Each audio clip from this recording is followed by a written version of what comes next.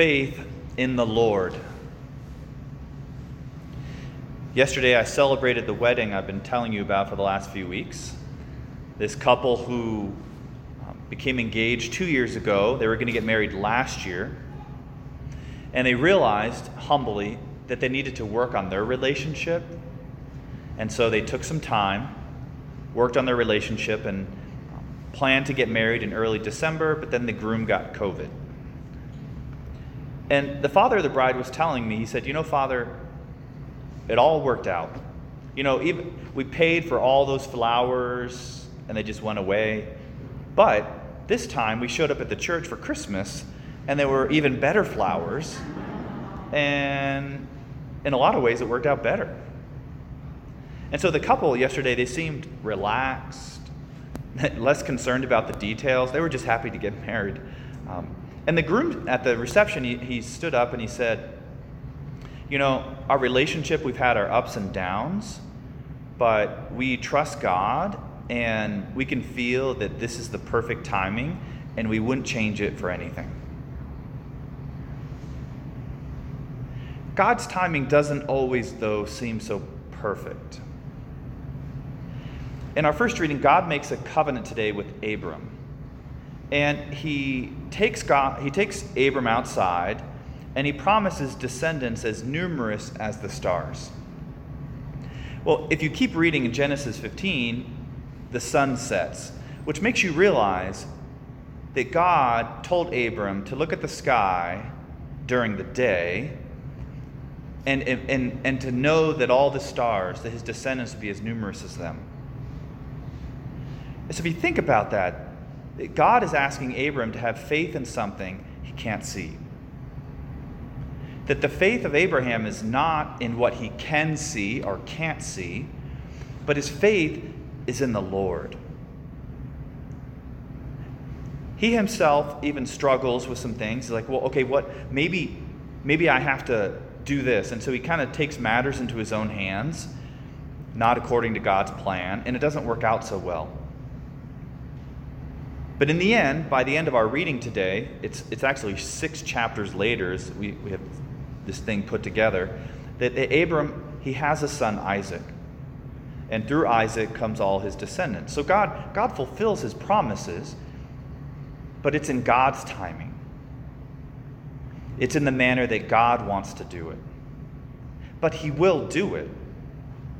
There's another interesting aspect to this reading, that if you keep reading Genesis 15, that immediately after God makes this promise to Abram, he tells Abram to go and take these different animals and he cuts them in half and puts them on like 2 sides of like a sidewalk. And Abram sits there and he waits, and at the end of the day, the Lord passes through the animals.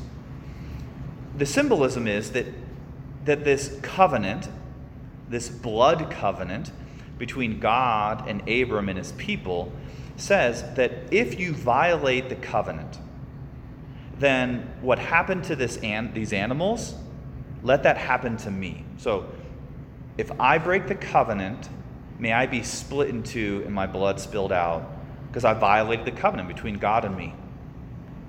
But what's interesting is Abram never walks through the animals. He never kind of makes the covenant. But God does.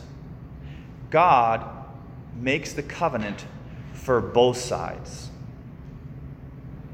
God says, if I am unfaithful, then let my blood be spilled. Well, God can't be unfaithful. God was never unfaithful. But God also, he goes through saying that if you break the covenant, then also let my blood be spilled. That God takes the responsibility for the covenant on his own shoulders. And so what is God doing here? He's fulfilling one promise with the Son, but he's foreshadowing another promise. Now, we come to our gospel today. Now, Jesus is presented in the temple, and so there's his circumcision had just happened right before this, or maybe it's the same time. But then 40 days after the birth, you're supposed to bring the child and consecrate the firstborn to God. And the reason they do that is in the Old Testament, it was the firstborn who was the priest of the family for a time. That's how it was in Abraham's day, but it went up to the time of Moses. In the time of Moses, when the people worshiped the golden calf, God said, this isn't going to work. I need to do a different plan. And at that moment, he said, who will be faithful to the covenant? Who will be my priests? And the Levites stood up, and so the Levites became the priests, the Levitical priesthood. And ever since then, they would still take the firstborn, who was supposed to be a priest, but now is not a priest, and they would offer the sacrifice to God. God, we messed up the plan. We should have had the firstborn be a priest, and so we will offer him to you in atonement.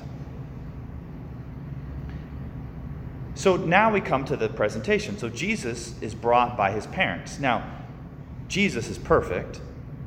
Jesus has no reason to atone for a covenant he's broken,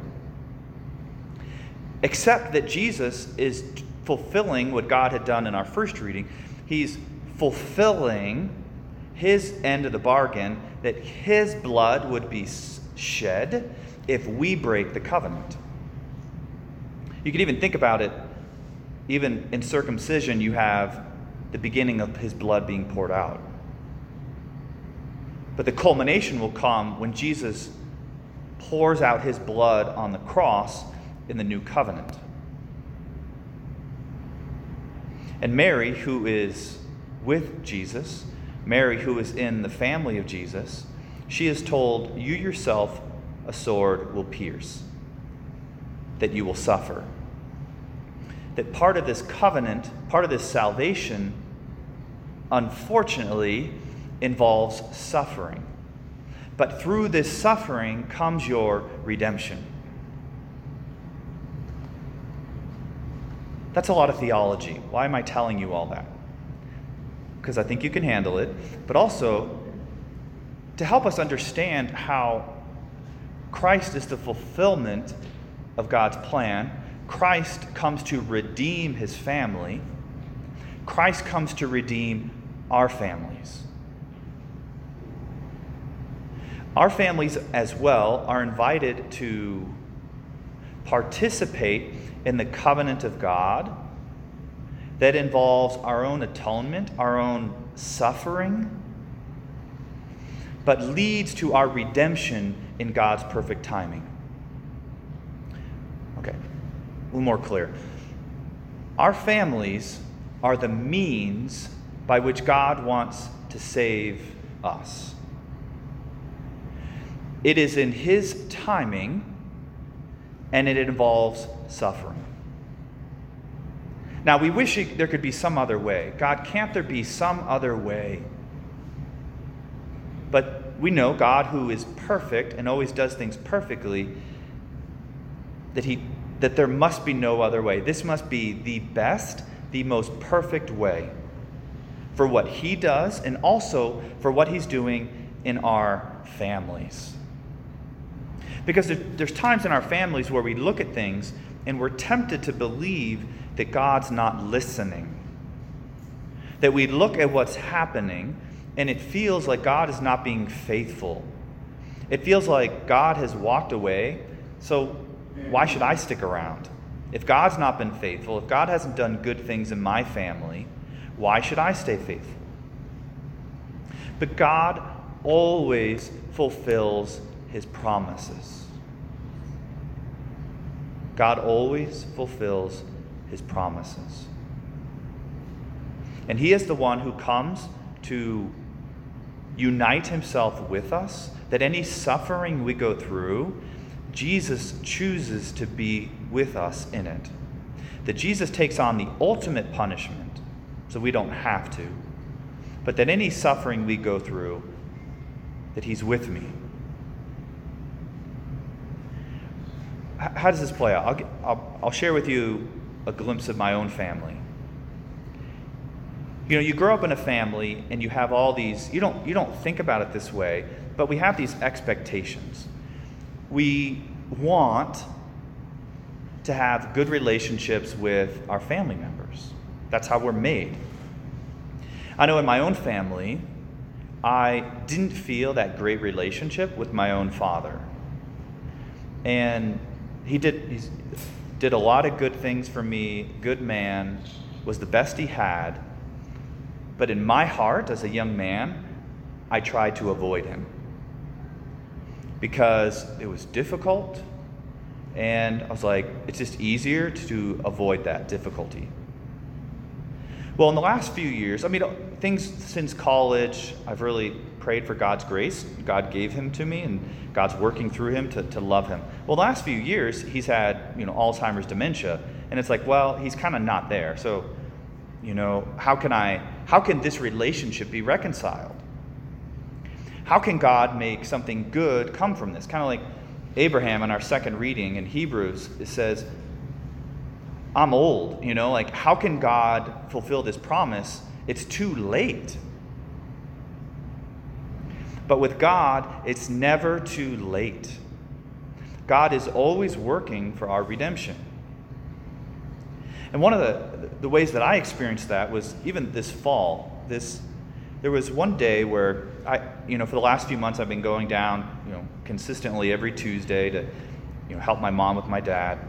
And there was one Tuesday, I don't remember what happened exactly, but I didn't go. And I noticed that day, the day that I would usually go and see my father, I noticed something happen. I noticed in my heart a desire to go be with my dad. And it felt so strange. And I realized that it was the first time in my life that I wanted to go spend time with my dad.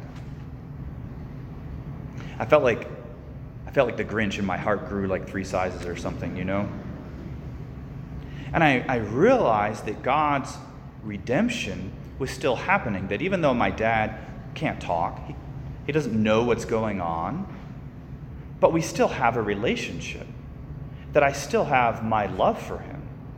And I noticed I love him, that God has brought healing to our family in a way that's different, but a way that's beautiful.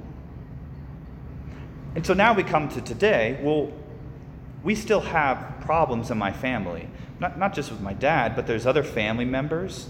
I won't get into specifics, but that there's difficulties, there's frustrations, there's disappointments, and there's things you look at and you say, well, there's no way that's going to be redeemed. Well, that's too late. That's a great cause of suffering. However, seeing how God has worked in my own life already, seeing how God works in the Scriptures, how God is always faithful and fulfills his promises, he's going to do it. That he's going to redeem my family. He's going to redeem his whole family. Not in the timing that I think. It will involve suffering. Not just my own suffering, but when people we care about suffer, like Mary and Jesus, that a sword kind of pierces our own hearts too at times. But somehow that's all part of God's perfect plan. And that yours and I, my faith is not in me making it happen. My faith is not in what I can see. My faith is in the Lord.